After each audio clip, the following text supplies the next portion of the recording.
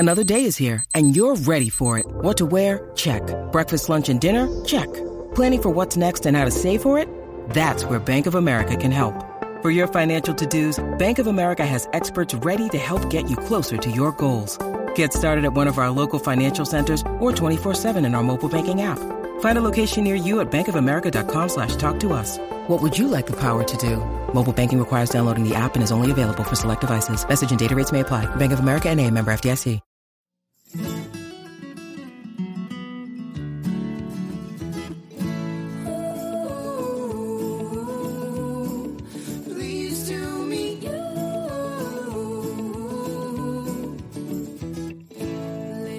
Welcome to your day off. My name's Corey, and of course, I'm sitting next to my bud, Tone. What's up, Tone? What's up, brother? How you doing, man? Bro, today is crazy. We have an incredible guest today. I have admittedly stalked him for the last couple months trying to get together with him, and I'm super excited to have him on the show today. Yeah, he's definitely what I want to be when I grow young. Yeah, exactly. That guy there, man. So, all the way from Los Angeles, we have Eric Taylor. For those of you that don't know Mr. Taylor, he is the president, CEO, creator, owner of Salon Republic, which is the largest studio salon space in the country. Mr. Eric Taylor, welcome to your day off. Hi, Corey. Hi, Tony. How are you guys? What's up, buddy? Great, bro. How you doing, man? I'm doing good. It's kind of a cloudy morning. You guys got me up early this morning with your East Coast time. so bear with me if I'm a little sleepy. You have your coffee? Yeah.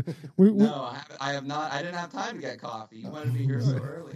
Oh, no, man. We're 2 cups in. We could have done a little later. No. What's noon to us? It's crazy. Well, Eric, thanks. Thanks again for coming on. And, thanks for not sending the police out for stalking you. No, my pleasure. Thanks for having me. Let's get started, man. Where you from? Where'd you grow up? From Dallas originally. Born and raised in Dallas in 1975, which makes me 42 years old. I was in Dallas for about 18 years and then came out to L.A. for college. Where'd you go to college? 1994. I went to Pepperdine. I got recruited to play baseball at Pepperdine. I was a pitcher. Oh, good job, man. Sports were my calling, and I got recruited to play baseball. It was a good team. It was a better team than I was a player, and so I played for one year, and then enjoyed my following 3 years in Malibu. Can't not love that. Beautiful right? Malibu. Beautiful Malibu, cliffsides. So, what'd you major in?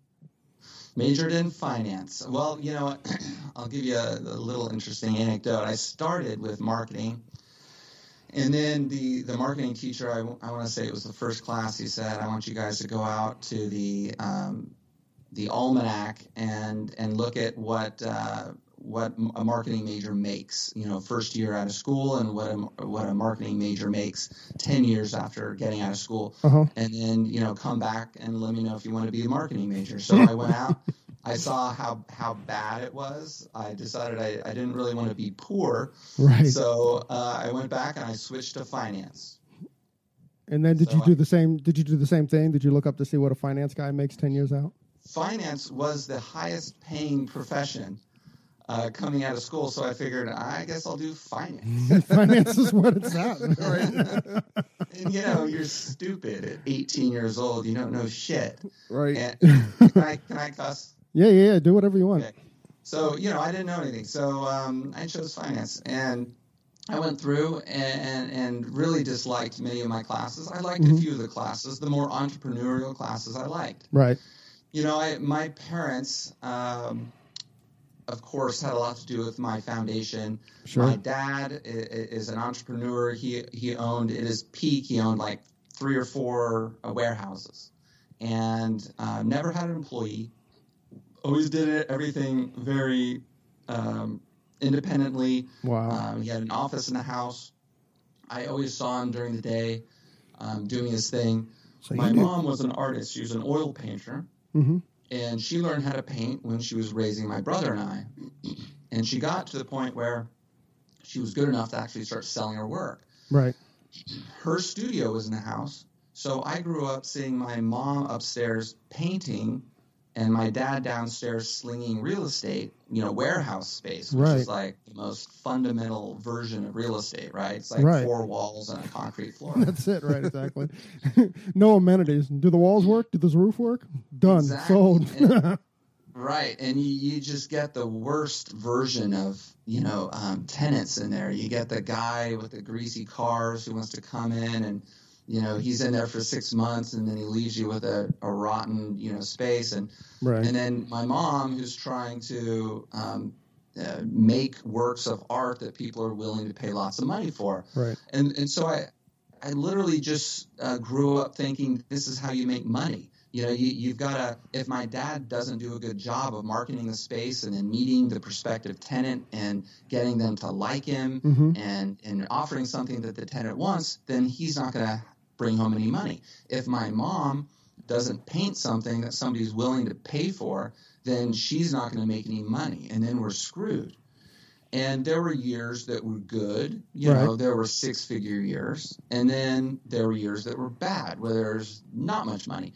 And so my parents... Did you kind of, because of that, did you learn how to kind of like budget or, budget for downtimes? Sure.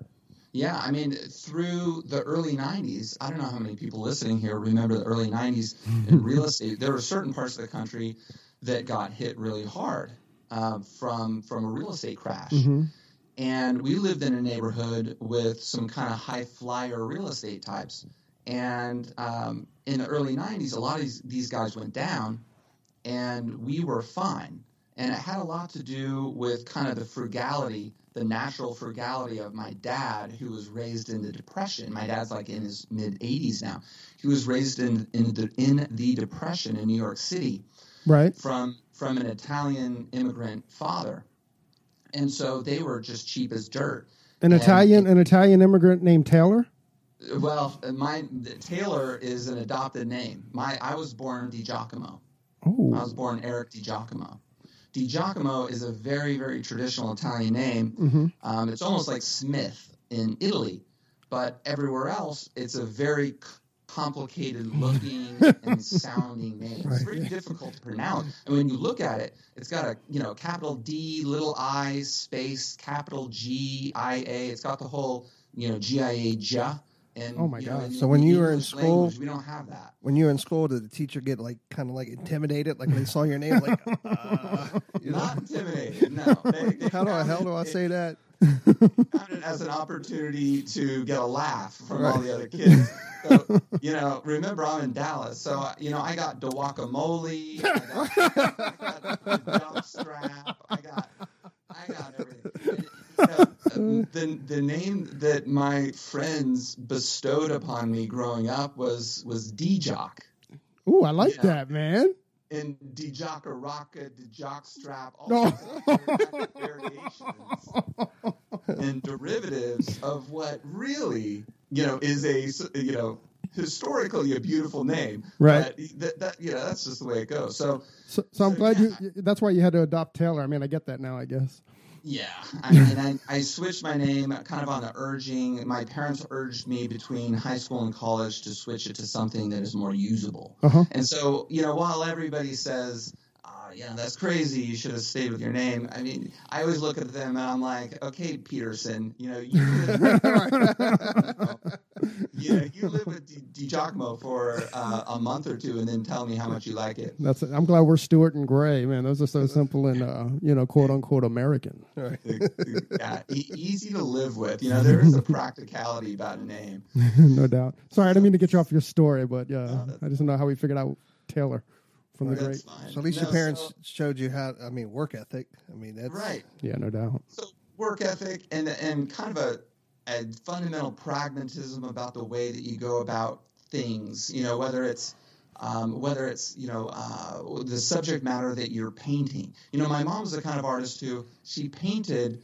Of course, she painted what she wanted to paint, but a little bit more importantly, she painted what people were willing to buy.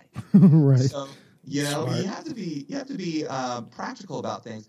With my dad, there's no room for stubbornness. When you're an entrepreneur and you eat what you kill, period. Right. Period. You can't be stubborn about things. You can't be high-minded. You have to be practical. And and you have to listen to your customer, and you have to do what it takes. And so I grew up watching this as being basically how you make money. Right. It never even occurred to me to go get a job somewhere. So anyway, fast forward to college, studied finance. I still didn't want to get a job anywhere. I wanted to do my own thing. So I started looking at certain businesses that had kind of a combination of, artistry and commerce. Mm-hmm. My brother, given the same background, he was a little bit older. So he had gone through the same process 4 years before me. Sure. He became an architect. So that was his way to combine it. But he was in a big firm and he hated it. Yeah. The big firm made him stay until 9 o'clock at night and do all this stuff he didn't want to do, and there was no purpose to it and all this kind of stuff. He now, moving forward about 15 years from then, 20 years from then, he's his kind of a sole proprietor architect, right. Independent architect. Has he designed any of yours? Any of your studios? Not. He's in San Francisco. He Okay. does mostly residential. He's done a few commercial, but in LA we need people tied in with the city. There's all this. We have our own regulations down here and Sure. codes and stuff, so we need LA people. That makes sense. So that's how he did it. I was looking for kind of a way to combine the artistry and the commerce, and I happened upon the salon business when a girlfriend of mine's hairdresser moved to an independent salon. And I thought, wow, that's amazing, because these are artists. They're in there, and they're doing their own thing, and there's really a commercial component to it. It's not just, somebody slinging paint on a canvas expecting people to buy it, but there's a real commercial component. People need to get their haircut. And I loved that about it. It had kind of it had the whimsy of the art. It had the practicality of, the commerce. And so I dove in, and I moved back to Dallas, and Dallas was the original city of this concept, the studio salon concept. So when you went with your girlfriend, was that in Dallas or was that in the LA area? I graduated, moved back to Dallas. Okay, so your girlfriend went to get a haircut, and you were actually in Dallas. So that's right. Oh, that's awesome. Right. She called me from the landline. If you guys remember what those are. Oh, we're old enough. We're old enough, Eric. We have you by a few years. And she said my hairdresser just moved to this salon where she has her own space, along with all these other hairdressers with their own spaces. And she's like, you got to check it out. And I thought, that's incredible. Now, I had already been going around town, walking into salons cold and asking to talk to the salon managers or the salon owners. So I had my eyes set on this industry. It felt right. It felt like something. It was exciting to me. Real estate was not exciting to me. Like meeting some schmo to rent the warehouse space to do whatever he wanted to do, and I had no interest in that. Right. But the salon thing was very interesting to me. I liked my hairdresser a lot. I'd been going to him for years, and we were friends, and we talked about it every time I went in there. So I would walk into salons, and I would take a few minutes of the owner's time, and I would just ask them questions, and I would hang around. I hung around in a few salons in Dallas. I guess I was 22 years old. Right. It was in 1998. All salons have like great energy and stuff. I mean, what 22-year-old doesn't want to kind of hang out, Totally. And of course, there's girls around. It's fun. It's no doubt. Informal sort of environment. I thought it was so cool. A lot of my friends from college were also, of course, finance majors, and they were going on to the .coms. Right. And working in office buildings with, blue or white button-down shirts and dark gray slacks and da-da-da-da-da. And you just gave me the chills. Yeah, I know. Right? Not sleeping because they're working 90 hours a week and all this other stuff. I had one friend who started having trouble with his eyes. And so he went to the doctor, and the doctor said, if you don't start sleeping more, you're going to lose your eyesight. Whoa. You can lose your eyesight from not sleeping, from sleep deprivation? That's what he told my friend, and that's what my friend told me. That's scary. Forget that. That does not sound like something for me. So So I liked the salon environment. And so then my girlfriend calls me. She tells me about this thing. I go in and I check out this new salon in Dallas. Right. That was all studios, and I was greeted by Keith Clark, who is the guy who originally developed the concept. Right. In the late '80s, and Keith was at the salon that day. I think he was managing the salon. Can I slow you down for just a second? Yeah. And I guess you're going to have to speak for Keith a little bit. Did this evolve kind of like from booth rentals, like a booth rental situation, whereas, you just rent a regular chair in a regular salon, and then Keith actually saw the next level or the next evolution in the process? So what he did was he was in Amarillo, Texas. Uh-huh. And now Keith is in his 80s now, so understand the timing. We're going back a ways. So in Amarillo, Texas, he had gotten his barbering license, and he was a barber. He opened up his own shop, a typical small traditional barber shop, but he had greater aspirations. He got to the point where he opened 5 of them, and he had barbers and he had hairdressers in there. Mm-hmm.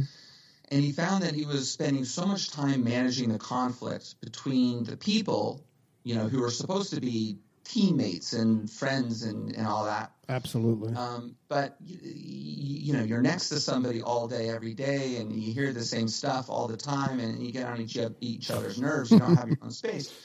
So he started putting partitions between them just to give them their own space for when they were actually doing a client. Salon cubicles? Yeah. I don't remember exactly how it initially began. It might have been curtains, but it literally developed into like half-high drywall partitions, and then at a certain point, I think in one location, he's like, "Well, why don't we just enclose them to make sure that they can put on their own music?" He realized that what he was kind of falling into had a lot of promise with the hairdressers that were working in his salons. However, the 5 locations that he had wasn't really the right place to roll it out. So he sold those 5 locations, and then he took over an old grocery store in Lubbock. And I want to say it was huge, like 20, 30,000 square feet. Holy he opened cow. up, so he put studios in this enormous space. In the whole space, so the whole 30,000 square feet. That's my understanding. Wow. I haven't talked to him in maybe a year. I got to call him up and get refreshed. But he put studios in there. I want to say the whole space except for 3,000 square feet. And 3,000 square feet, he put a beauty supply, like a retail beauty supply. Oh, my gosh, what a genius. He ran this place for maybe a year, and then he realized that he couldn't be in Amarillo. So he moved to Dallas, found a partner, and put up a few locations in Dallas. And were the ones in Dallas, were they kind of the same, gargantuan kind of space? Not that big, but they're, 10,000, they're 8 to 12,000 square feet were the ones that he was putting in before he retired. So he's retired now. Now I think he runs 1 location now. He's in his 80s. His wife helps him, run the salon. He's been running that location for a very long time. Wow. But, I think time simply ran out on Keith's ambition. Sure. But I met Keith that day, and I worked with him for about a year for free. And, I was living at home. Right. These are the times, you mentioned Gary Vee, right? I mean, Gary Vee talks about how young people should, be aggressive and keep their expenses low. I didn't have any need to buy anything. Right. I was driving my parents', kind of old jalopy car that they just hadn't gotten rid of. And I was sleeping in the same room that I slept in when I was 8. Right. And I did that for about a year, kept my expenses low, and learned the business with Keith. And I knew that I wanted to put up my own. Did you tell Keith that, or did you just not leave? Did you just show up every morning and be like, "I'm here. You're going to teach me something today"? No, I did. I said, Keith, I think this is a great concept. It makes sense to my brain. It makes sense to my eye. It makes sense to my heart. And I really want to learn it. And then, maybe I can go back out to LA and do it. And he's like, sure. I promised him I wouldn't, compete with him in Dallas. Sure. And of course, at the time, it was almost an arrogant thing to say. How could I actually compete with him? But was your ambition always to kind of get back to LA, and you were looking for your angle, or were you just like, I'm going to do this? But I was, dude, I was totally adaptable. I can't say that I was gunning to get back to LA. I can't say that I was gunning to make a certain amount of money. I wasn't. I had no restrictions. I had no expectations. That's beautiful. I was just putty. I was putty in the brain, and I was waiting for something to form what I wanted. Like if somebody rolled in and said, "Hey, I have this really cool thing I'm doing in New York. You want to come help me?" I probably would have said yes. Right. So it's like the serendipity of life that you're out there and you're just kind of trying to put your fingers in a bunch of different pies, and you're throwing spaghetti at the wall, and you want to be adaptable. You don't want to be stubborn. I mean, I'm looping this back unintentionally to what I said about my parents. Right. You don't want to be too stubborn about things. You want to be open, and you want to see where things take you. Yeah, so many of us, or so many people do. They get so like lasered focused and so closed off, and they just see where they want to go, and they miss so many opportunities. Yeah. I totally agree with that, and I see it on both sides. I see people who are like, I got to get back to Iowa, or I'm from Moorpark, and I'm never leaving Moorpark because I don't want to leave Moorpark, and that's totally cool. People are different, and that's what makes our world so dynamic and awesome, is that we have a bunch of different people who like different things. And so, if there's any advice that I give to people, it's to I hate to mention Gary Vee again, but it's the self-awareness, right? Yeah. He's been talking about self-awareness a lot. It's so important to try to be analytical and recognize what kind of person you are and what kind of things make you happy, and then do those things. And so for me, it was being adaptable and looking for new things and being open and trying. And so that's what happened. And so I liked this concept. I thought it worked. I loved the hairdressers that were working in the salon that I got to know. They were having fun in their jobs. Yeah. I talked to my buddies who were finance majors working at Oppenheimer and Goldman Sachs and these places, and they hated their jobs. and their daily grind was simply kind of based on the hope that one day they would become a managing director and they would have a certain amount of money, and then they could make some young kid's life hell. Right. That's the progression of it all, right? That's it. That was the goal. And then they could go and like buy a yacht and impress their buddies. Their whoever, yeah. Wolf of Wall Street just flashed through my eyes, by the way. That didn't sound like fun to me. So the people working in the salon, doing their clients and making people beautiful and blah, blah, blah, blah, all that seemed like fun. So I fast forward, moved back to LA. Took me about 2 years to get the first location open. What year was that? In Studio City, that was 2000. That was late 2000 that I opened the Studio City location. It's our smallest location still. Just because I didn't have enough money to do anything right. And of course, I made all the mistakes. It's just I look back and can we get into some of that? I mean, I would love to kind of get through what your process was. Certainly at the beginning there. Like when you first opened the studio, how many studios did you have in the building? 39. There were 39 studios. Actually, there were 38, and then I was able to add an additional one. So 39 total. Were those single studios, or did you have some double studios? There were some doubles. There's always doubles. You're going to get doubles just through any floor plan. And, of course, you want some variation because some teams come in and they don't want to split up. Right. But, from the beginning of that process, just the raising of the money, because I didn't have money, so I had to go raise the money. And let's say I talked to 40 people and 20 of them said, yeah, sure, I'll do it. And then when the time came to write a check, 20 of those 20 were like, oh, sorry, it's bad timing right now, or this, So it was a long process of, just trying to put all the little facets together. Right. But you only need one guy, and so I got one guy. And then you go to the next step. The financials that I put together, I was reminded of this when I had I gave a little talk to it in USC MBA class a couple weeks ago, and kind of conjured up all these memories. I remember putting together a financial statement to the banks and to the potential investors, and I had my expenses, above revenue. And I laugh at that because that's just such a faux pas. And I was a finance major, and how can I do something so stupid? Right. But that's just so indicative of how many stupid things I did. But you only need one person. I found the one person. I probably talked to 40 landlords, and 39 of them said no, and one of them said yes. That was part of the 2-year process. Wow. And a lot of them looked at me and they're like, you're right out of college. You've never been in this business before. Like, why would I rent you? You get that though, right?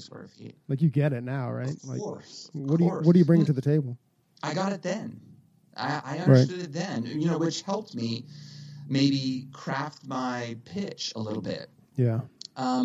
Eventually, I got lucky, and sometimes that's what it takes, right? I mean, if from a pragmatic standpoint, no reasonable, logical landlord would take a risk on a person like me trying to do a thing like that. Right. Then it takes luck. And so I found a guy who just coincidentally had a cousin who ran the Ratner Company. So if you guys know the Ratner, you're on the East Coast. No, they're in this town. No, we're very familiar with the Ratners. Right. Yeah, the Ratner Group or Ratner Companies. And so I think this was his cousin or uncle or somebody who was the CEO of this enormous company. And so he called his family member and said, this kid is trying to do this. And Ratner, I forgot what his name was, the elder. That's actually a thing. And so I got a second meeting. I was meeting in the big boardroom in the fancy office building with the mahogany table and all that kind of stuff. and the dude basically, accepted us. Now, he kicked me around on the terms, of course. He took advantage of me, and I didn't have very much money for a decent lawyer, so I got a shit lawyer who she actually quit halfway through because she basically just admitted that she, was not doing a good job for me. That's confidence building, man. Way to start a career. I don't think she's a lawyer anymore. Hopefully not. I mean, I appreciated the honesty, though. Like, I've had some shitty lawyers since then, and that I wished had told me that. So we opened this space, and I chose the wrong contractor. I did the wrong this. I bought the wrong that. I bought salon equipment. The salon equipment I bought was good equipment. However, when I kind of contracted for the shipping of the equipment to the salon, I didn't realize that most shipping companies, as a standard, they just drop the boxes onto the sidewalk. They don't actually bring everything into the space. And we were on the second floor. Get a hand truck. To the second floor. Yeah, we were on the second floor of the shopping center in L.A., on a busy road, Ventura Boulevard. And this shipping company dropped 40 styling chairs in boxes, very awkward sized boxes. Oh my gosh. Boxes, plus 40 shampoo units onto the street, stacked them high because there wasn't enough room along the sidewalk to stack them up all on the ground. So they stacked them up high and said later. And so I was. So you're standing there looking at this like mountainous arrangement of boxes, and I can see you scratching your head, like, what the hell am I going to do, man? Yeah, I'm like, dude, where the fuck you go? That's what I said. And He says, I'm going home to have dinner. Yeah. And he's like later. So gets up in his cab and drives away. And so I'm looking at this mountain, this wall of boxes on Ventura Boulevard, traffic 3 feet away from these boxes stacked above my head. And I'm on the second floor, and it's just me. I didn't have enough money to hire anybody to help me. Oh, and even if I did, I'm not even sure I was smart enough to know how to hire somebody or like where to look. Where do you look? This is like pre-internet. There was internet, but there wasn't internet like. It wasn't like Craigslist, right? There wasn't. Exactly. Yeah, there might have been Craigslist, but who knows if there were people on there? I didn't know about it. So just Craig.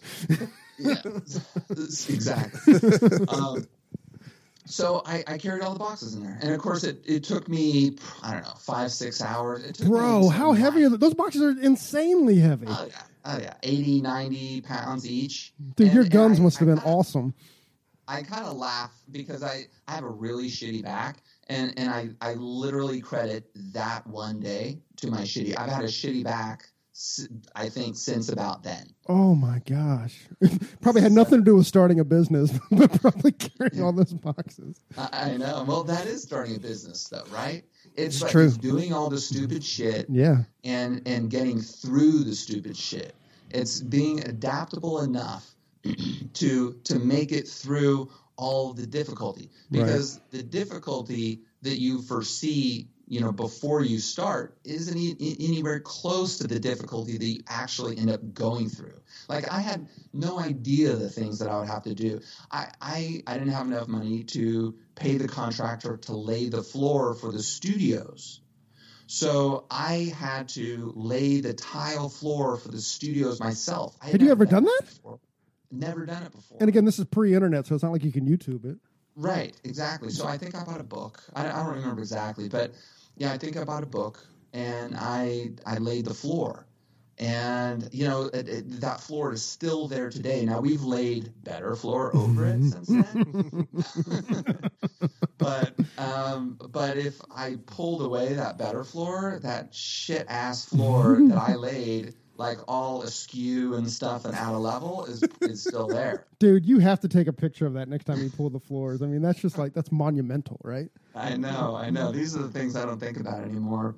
But anyway, so you do things like that. And then, I started showing the salon to prospective hairdressers, and some people liked it right away. And of course, that's the energy, that's the oxygen that. So I'm sorry, Eric. So when you first got back to LA, so this salon or this studio concept had never been explored there. You were the first studio to come in. So when you're talking to prospectives, it's a whole new game. Like, your pitch is completely different than anything they've ever seen or heard, right? That's right.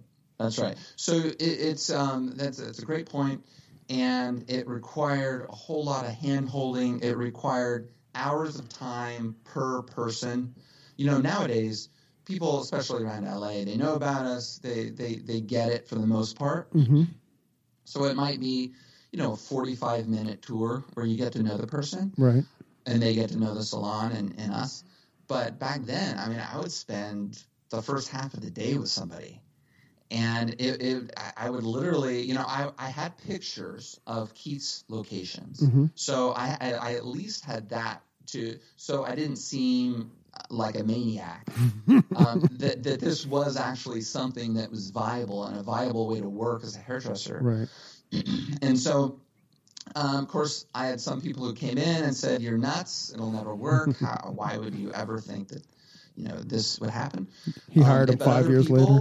We're down for it, and so I remember. Did you find during your tours that you had to break down the financials and stuff? Because that's the big selling point to be in a studio, is because the financials it seems so much better. But also, as the maniac coming to LA, as a hairdresser meeting you, how do I buy into you? What was your pitch as far as what the financials could look like?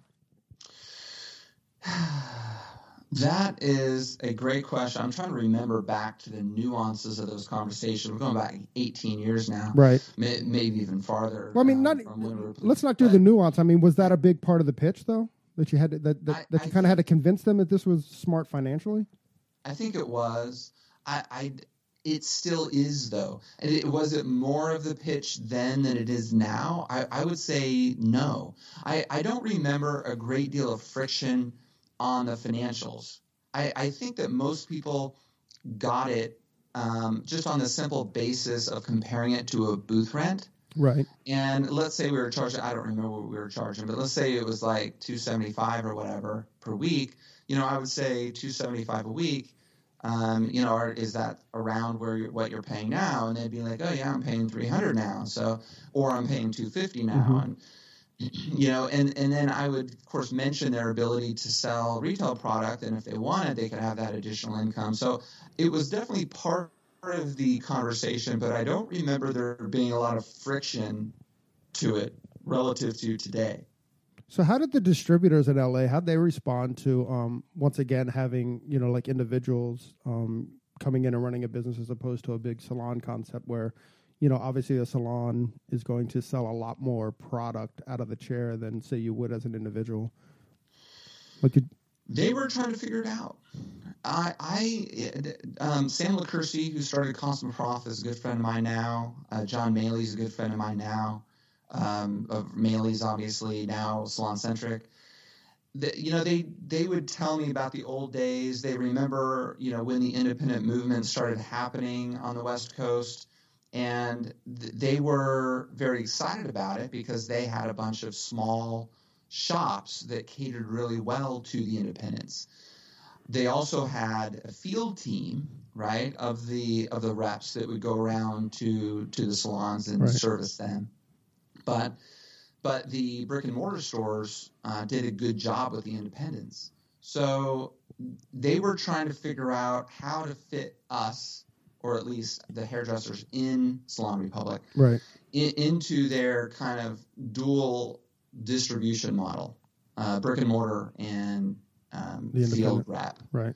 And I remember the reps. I got to know all the reps. They'd come in, we'd shoot the shit for a while. I worked at the salon 80 hours a week for the first 3 years.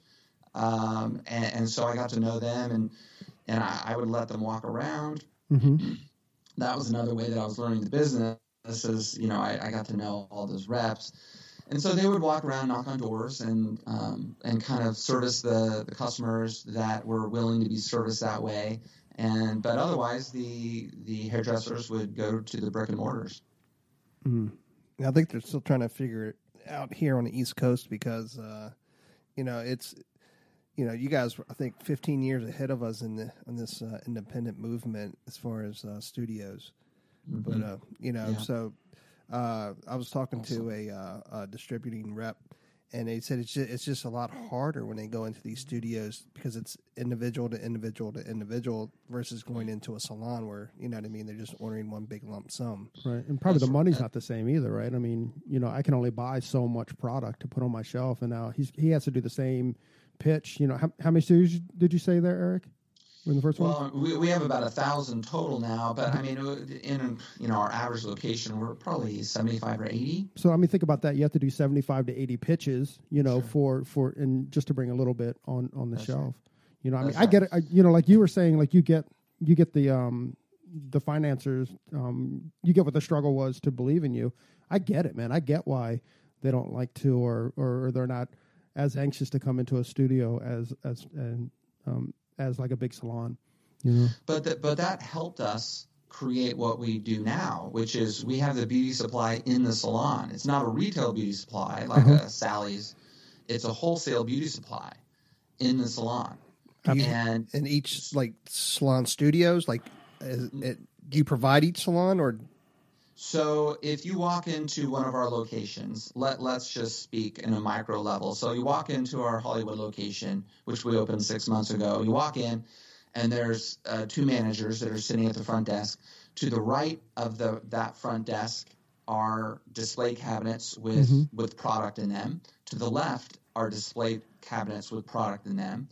And then behind their desk is a room with a lockable door that has all the color in it. So we distribute 20, if not more now, maybe 22 of the most popular lines. So 22 brands you're carrying? Yeah. Oh, yeah. So all L'Oreal, PPD brands, all the Cow brands, all the Coty brands, Wella, Goldwell, Schwarzkopf, Pulp Riot, Kevin Murphy, Unite, so on and so forth. All That's the way revolutionary, through. man. And so we sell these products wholesale to our hairdressers. So it's like having a Cosmoprof or SalonCentric in the salon. Are you beating the brick and mortar prices?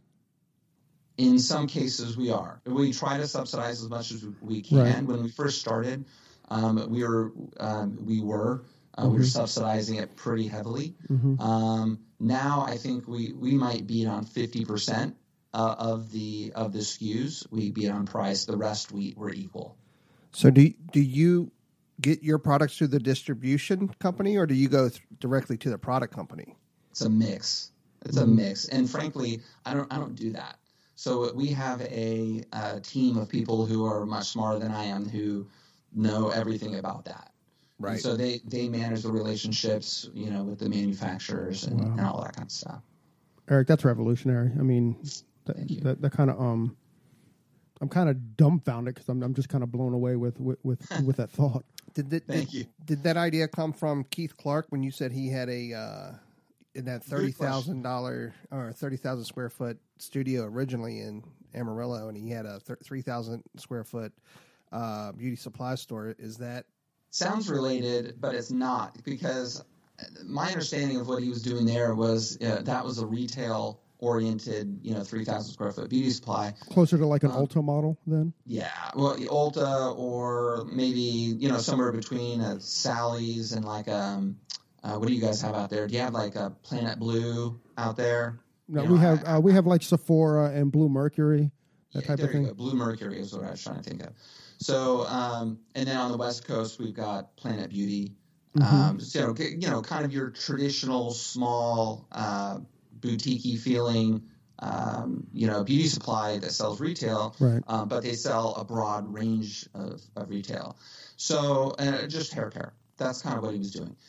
The nugget of this idea came from essentially just my experience sitting at the front desk of that first salon, watching the hairdressers run out of the salon all day long because they got a last-minute client who needed 6N. And in LA, you're talking about our struggles right now, man. Like my heart's in it right now. It's like how many times I've had to run out because I've run out of color, or you're running around studio to studio to be like, oh my gosh, do you have this color?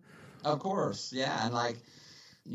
How often do you want to get hit up for color, much less hit all your buddies and your neighbors up for color? And so, I saw everybody running out of the salon, and in LA, traffic takes forever. So it might be 2 miles away, but it takes you 20 minutes to drive there, 20 minutes to get back. It's a waste of time. Sure. So I saw this for years. And then I was fortunate enough to meet Sam LaCursi of Cosmoprof and John Maley of Maley's, and I had bought lunch for them many times and just tried to formulate how we could combine some sort of, wholesale distribution element into these studio concept salons. And it doesn't make sense if the salon is smaller. If we're talking about, the other guys, the franchise guys who do the 4,000 square foot salons with 20 studios in them, it doesn't make any sense, right? Because you need somebody there. You need a manager there. You need enough demand there on the location to justify all the bullshit involved with what it takes to actually put something like this together. All of that kind of coalesced into us taking, larger space and putting money and time into developing a team to roll out a distribution sort of model. And we don't do it perfectly. There's just no doubt about it. To all the Salon Republic people out there listening right now, when you've gone up there and you've seen that something isn't available, that we don't do it perfectly. But we're definitely getting better. And a vast majority of what people need last minute, we do have, available right there in the salon. And so it's taken us years to get to that point. It probably took 2 years to get to the point where I even started talking to L'Oreal. because I just needed to make sure if it even made sense. Right. And then of course we recently went through a software change to try to, execute the delivery of these products better. It's all in service of the goal, which is the happiness and success of our hairdressers. Bravo, sir. I love seeing how your vision, like from Dallas to going to LA, and then how all of it's evolved until what you have now. What is your vision from here on? I mean, what do you see now that you have the distribution company? So they're in all of our California locations right now. We are planning how to execute that in our non-California locations. And what states are those in? Yeah, I'm sorry. We have a location in Denver, Broomfield to be exact, right between Boulder and North Denver. Uh-huh. We have a location in Dallas and one in Austin. Those locations have not had the beauty supplies. We're trying to figure out how to do that now. Mm-hmm. But it's looking pretty promising, and I think we're going to try it pretty soon. Is it just managing like the distribution chain, or what's the hold up on those, or is it just all of it? I mean, it's a totally different business, right. And and this kind of goes back to like from my personal perspective, when I start these little kind of fits of fancy, I'll almost kind of discount it, to my own expense right now. But, I get maybe a little fit of fancy on going into the salon business, and then I get little fits of fancy as I go along. Some people call it vision, but I'm discounting that. I call it process. How's that? Yeah, exactly. Progress, good or bad. And of course, by the way, there have been fits of fancy that didn't work out, right? We're just talking about the ones that have been successful. Right? That's all we ever talk about. Exactly. We don't call those failures, by the way. What do we call those? Lessons. Learning chances. Learning chances. Those were learning chances. Exactly. So these little things, I never know exactly what they will entail, and so it's always more than I thought. Opening the first location to begin with was 10 times more than I thought. Opening the first beauty supply was 10 times more difficult and cumbersome and hard and error prone than I thought. Absolutely. So it's just getting used to the process of doing that. But you ask kind of where from here, and this is a daily kind of thought process for me, and this is the kind of stuff that keeps me up at night. What more can we do to make our people happy and successful? And we spend a lot of time thinking about digital media, of course. I think we're on a pretty good setup to make kind of a photo booth section of each of our salons. To make is it just going to be like a booth section, or is it like an actual room with like soft lights and stuff? It's going to be a section in a hallway. Okay. And that can get us can get a really good result from someone who is not very savvy with a camera. Right. We are a curator on our social media pages. We're a curator of our Salon Republic stylists' content, right? Sure. And we take the best of it and we put it out there. And so we see all of our people's content, and so we see the bad, much more than the good. Mm-hmm. And so in an effort to try to make it foolproof, we've been trying for many, many months to put together a really good system of lighting. We've been working with a lighting company and all that kind of stuff. So I think we have something that's going to work. We're going to roll it out, try it. If it doesn't work, we're gonna figure it out again. If it works great, we're going to roll it out, and that's just the process, And it's all about whether people like it or not. So right now in California, I'm sorry, to slow you down. I want to get back to like the Instagram posts and stuff. So in California right now, how many hairdressers does Salon Republic, I guess we'll use, employ? We got about, we definitely don't employ them. They're all independents, of course, but sure. We have about 850. So you guys are linked in with 850 different hairdressers. What do they do? Do they just hashtag Salon Republic? They do. They tag us or hashtag us. And by the way, I definitely need to maybe amend my answer. We don't have 850 hairdressers. We'll have 850 beauty pros. So, we have maybe 100 who are facialists or, brow artists and things like that. So let's call it 750 hairdressers. But we definitely curate from all of our beauty pros. We'll put, we have some very successful, brow artists who are heavily followed worldwide. And so we definitely repost them as well.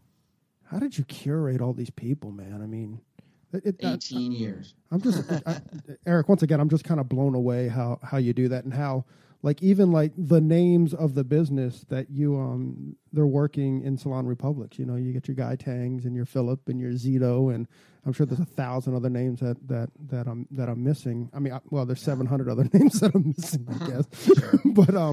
But it's just amazing that, not only are you curating hairdressers, but you're curating the killers of the business, and with that comes ego and stuff too, and how you kind of you've put a system in place to manage all that's just remarkable to me. Funny you mentioned the ego thing, because that I've been thinking about that a lot, but I'm going to answer the first part of your question first. And I literally think it's just based on making sure that we offer a foundation of support to a hairdresser who has a good business and who is willing and able and excited to be independent. And that's just it. So, the guys like Philip and Ricky and Guy, and, they've become, famous in our industry. Guy was not famous when he moved in. Guy was from Oklahoma when he moved in. Wow. And frankly, and this is interesting to talk about since you mentioned it, some of the hairdressers in the salon were unsure of kind of what he was doing on YouTube. They thought it was kind of arrogant, and they thought it was like, why would you twerk while you're doing somebody's color? I mean, I got to ask the same question. Why would you twerk while you do something color? But right. it seems to work out for him. Why would you do that? And of course, people with their human nature, as non-twerkers while they do hair color, may not like the twerker who doing the hair color, and so this is just human nature. So, Guy, it was all Guy. I don't want to give myself any credit. I'm simply saying that we just gave a foundation and a platform on which people can become great. Right. If they're not already, I mean, Philip and Ricky were great before they got to SR, no doubt. Sure. But it's a platform on which people can become great, and we want to support that as much as we can while still allowing everyone to do things the way they want to do them. Bravo, sir. So that's just it. So it's the way that we build the salons. We want to make them really nice. We want managers who take care of people. It's customer service. It's hospitality. It's following up on shit when it goes wrong, because God knows shit goes wrong all the time. Right. And when I started, I remember I finally got a date with this one girl. And I was stalking. You talk about stalking. I was stalking this girl for probably 6 months, and finally got a date with her. And so I took her to sushi. I was splashing out, right? And we're sitting at sushi, and I got a call from one of our hairdressers who was having a problem at the salon. I don't remember what it was. Might have been plumbing or something. Right. And I'm like, gotta go. Oh. And so I put the money, I paid the bill, and I went to the salon. And that was 9:30 at night. Take care of the plumbing issue, because that's the only way that I can see operating our salon, because that's the supportive way to do it. Did you marry that girl, by the way? Say again? Did you marry that girl? That was the last time I saw her. Oh. What a dick. He left at 9:30 at night. Left me in a restaurant. I'm sure she totally thought that I was a dick, right? Isn't that the perspective of life? One person sees me as a dick, and the other person sees me as a hero. Oh my gosh, I think that's a book title. I would much rather I would much rather our hairdresser in the salon think that I'm a hero. That's awesome. Worry about so are you saying there's no hairdressers that think you're a dick? I'm sure some might think I'm a dick. I don't know why they would, but maybe some do. I don't know. Hey, so basically, check on you became a jack of all trades, right? I mean, yeah, exactly. You got to learn how to do everything. You just got to make it happen. Now, going back to the ego comment, when I started in 2000 or 98, we had some pretty heavy hitters in our salon right out of the gate in Studio City. Mm-hmm. And I got to know these guys pretty well. And frankly, they were kind of dicks. And, they had some celebrities. Uh-huh. And they walked around like they were the best thing going anywhere. They didn't give the time of day to any of the stylists if they didn't think that stylist was on their same caliber. Right. I remember seeing this. And, of course, I had to manage for that sort of personality. But I'll never forget that. Now, fast forward to where we are now, through the digital revolution, through the change in, the industry from kind of an audience standpoint and the way that our industry is so exposed now through digital. And the guys like, Guy and Ricky and Philip and all the other heavy hitters at SR and the other heavy hitters that I know who are not at SR, mm-hmm. they're just nice people. Right. I mean, like Ricky and Philip, the nicest people you would ever meet, and so humble. Absolutely. So down to earth, so cool to all the other hairdressers around them, mm-hmm. in the Hollywood Salon Republic. Mm-hmm. Guy walking up and down the halls, with his phone, with his millions of people watching, saying hi to the, a bread and butter, salt of the earth hairdresser right next to him. Right. They're all like that. And I'm not so sure if it's which way it happened. I don't know if they got that way because they realized they had to be that way mm-hmm. because they needed to be perceived that way, or if they garnered their audience and followers because they're that way. Right. I would suggest it's maybe the latter. I agree. I think it's absolutely the latter because, and also, what is the big fish in the small pond kind of game too, right? Like now, if you look at Instagram's exposing that there's a lot of talent no matter what city you go into mm-hmm. in this country now, and the rest of the country knows about them, Yeah, absolutely. It's the democratization of talent and, of education and mm-hmm. exposure, and that kind of filters down to talent. Right? Absolutely. Yeah.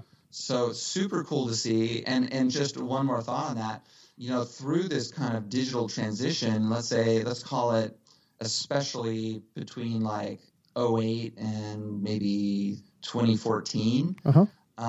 We had some heavy hitters who were total assholes, who were late to the digital thing, and now they're kind of left behind, mediocre. I don't want to say they're gone. They're not gone. They're not lost. I don't want to make it dramatic and hyperbolic, but they had these big egos because they thought they were everything, and they're not even close to that now. Wow. And so it's almost been like the rise of the nice personality, the nice and talented, of course, personality, which is super cool.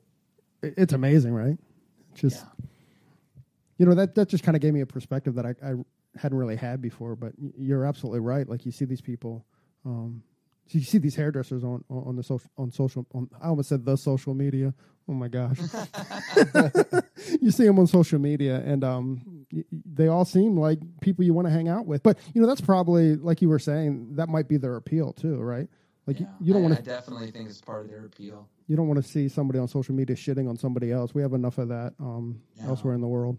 Absolutely. So earlier you were talking about when you bring on people, you want to assure that they have a good business. What's that process like? How do you assure that let's be honest, can make their rent every week? Right. It has almost everything to do, from our perspective. It has almost everything to do with how long they've been in the market. Mm-hmm. Let's say the San Fernando Valley. How long have they been doing hair in the San Fernando Valley in LA? And have they been working in a decent salon for a decent amount of time? those are the things that we look at. Mm-hmm. It's not perfect, of course. Sure. Things have changed a lot since Instagram became popular. We now, Instagram's kind of turned what I initially said on its head a little bit. It used to be where we wouldn't take someone who was newly or 1 or 2 years out of beauty school, because we just felt like they would be better served in a kind of traditional salon where they had maybe more support and less reward, right? Uh-huh. But that has changed. I mean, we have people who come out of beauty school with, maybe not a full book, but like 80%, 90% of a full book. Because, that's amazing. Because they're good at social, and they're good at people, and they're good at hair, and they price themselves properly and all this kind of stuff. We have people like this. So we had to kind of change this probably 18 months ago, and we took a couple people who convinced us that they had a business already. Mm-hmm. And it was, they've been doing hair in their homes, or, they were working in their friend's salon, or they were constantly packed in beauty school for people to get in there to see them. Right. And it worked out. So we just do the best we can, to analyze all the little data points of what we get. There is an application process to come in, and we look at it all. Now, when somebody comes into SR and they want to move into a studio and they just moved here from Florida, that's a different story. I mean, we would probably have that conversation with them where we're like, how did you get, if you're telling us you had a clientele, how did you get your clientele from Florida? You've never been here before. Right. And if they're like, frankly, I don't have any clients now, but I know I can make it work. We typically suggest that they go into a scenario where they have, more services they're getting from the salon, a little bit less reward. Mm-hmm. They get paid a little bit less, but more, to make sure that they can really develop a foundation for their business. Do you see in the future, do you see a market for that in between space? Yeah. So I mean, we constantly try to develop that in between space. Uh-huh. With our studios, even though of course it's very difficult. We know that there's limitations there. So we opened what we call the Lab in Hollywood, which is 5 stations in a large studio. It has no ceiling on it, so it's kind of open. Uh-huh. And there's 2 shampoo units in it, and there's a dispensary to wash out your bowls, and there's cabinets with brushes and bowls and capes and stuff for people to use. There's towels. We do everybody's towels for them. And Whoa. you can a hairdresser without a full clientele can reserve a station by the day. Oh my gosh, that's genius right there. Thank you. So I don't know if it's genius, but I have to. Well, time will tell whether it's genius or not. Right. But it's just another way for us to try to support the hairdresser who maybe is not ready for a full studio. Yeah. And so it's a cool space, super cool space, and it's definitely been gaining traction. People have been learning about it. People have been using it more. You can go on to our website and book it. You pay with a credit card. It's $95. We try to make it simple and easy, and so that's kind of one. So you reserve that chair for $95 for the entire day. Right, and then there's a station that's lockable, so if you come in with your rollabout, you can put your rollabout in there, lock it away. You want to go eat lunch across the street or something, you don't need to walk around with your rollabout. You lock it all in there, you lock your tools in there, and then just leave and then come back for your next client. I am so impressed from the very early years when you said that you were just like clay, or like water, just flowing, just trying to just not be stuck in a particular vision. And even now, 18 years later, it seems like you're still like that. Still innovating. Yeah, I mean, that's incredible because most people will have their business plan and this is what we are and this is where we're going. You know what I mean? You're still constantly evolving. That's amazing. It's pretty great, man. Big high fives to Eric.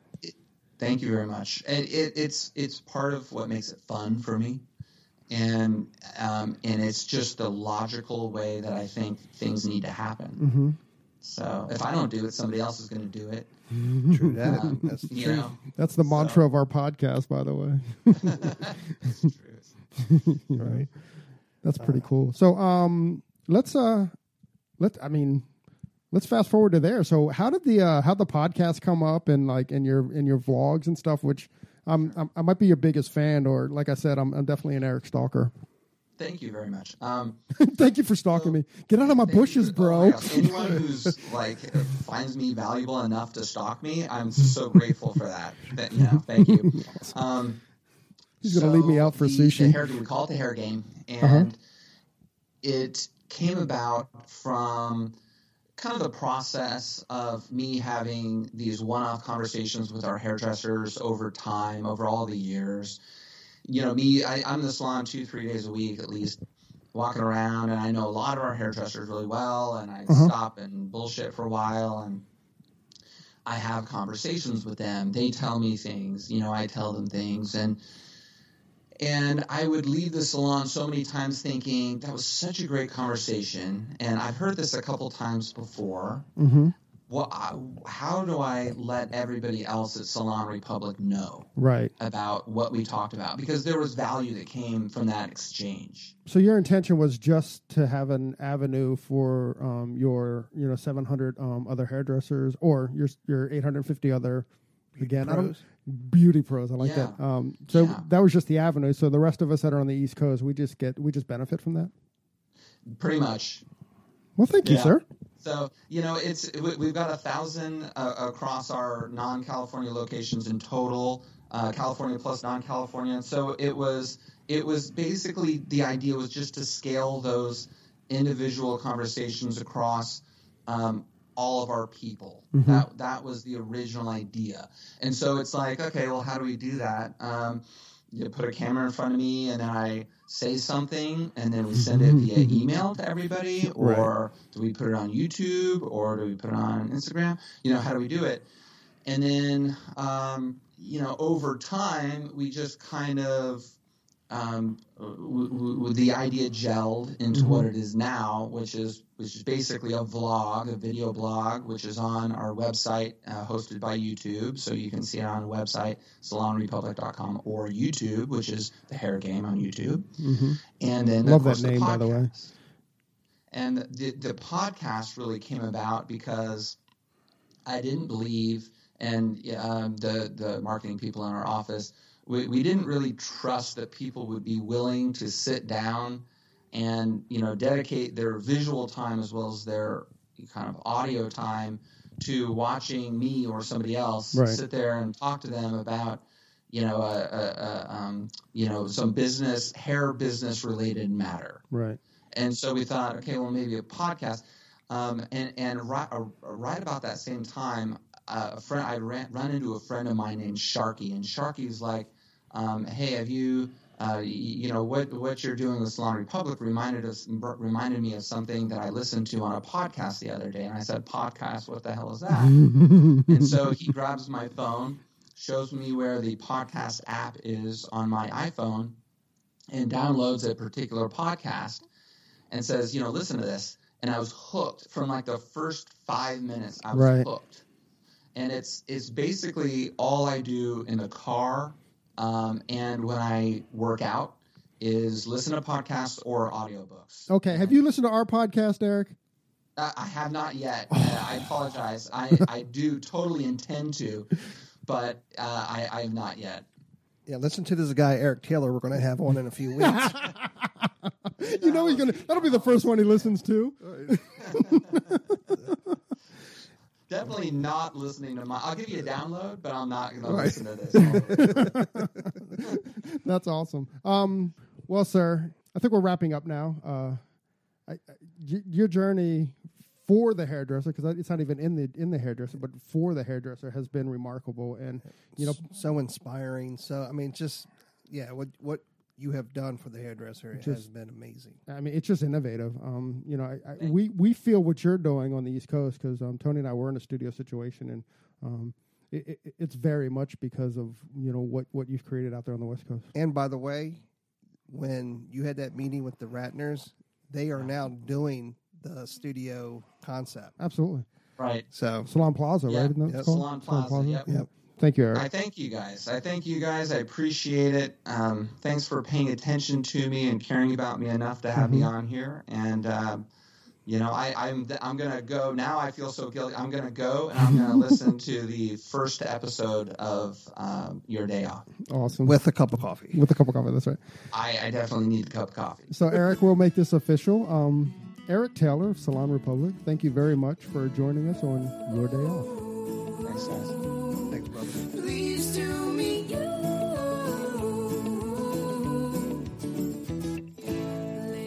So there it is.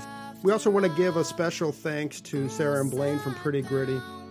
Sarah and Blaine allowed us to use their music that runs under the podcast. It's called Pleased to Meet You, which I thought was only appropriate for our podcast. You can find Pretty Gritty's music on iTunes.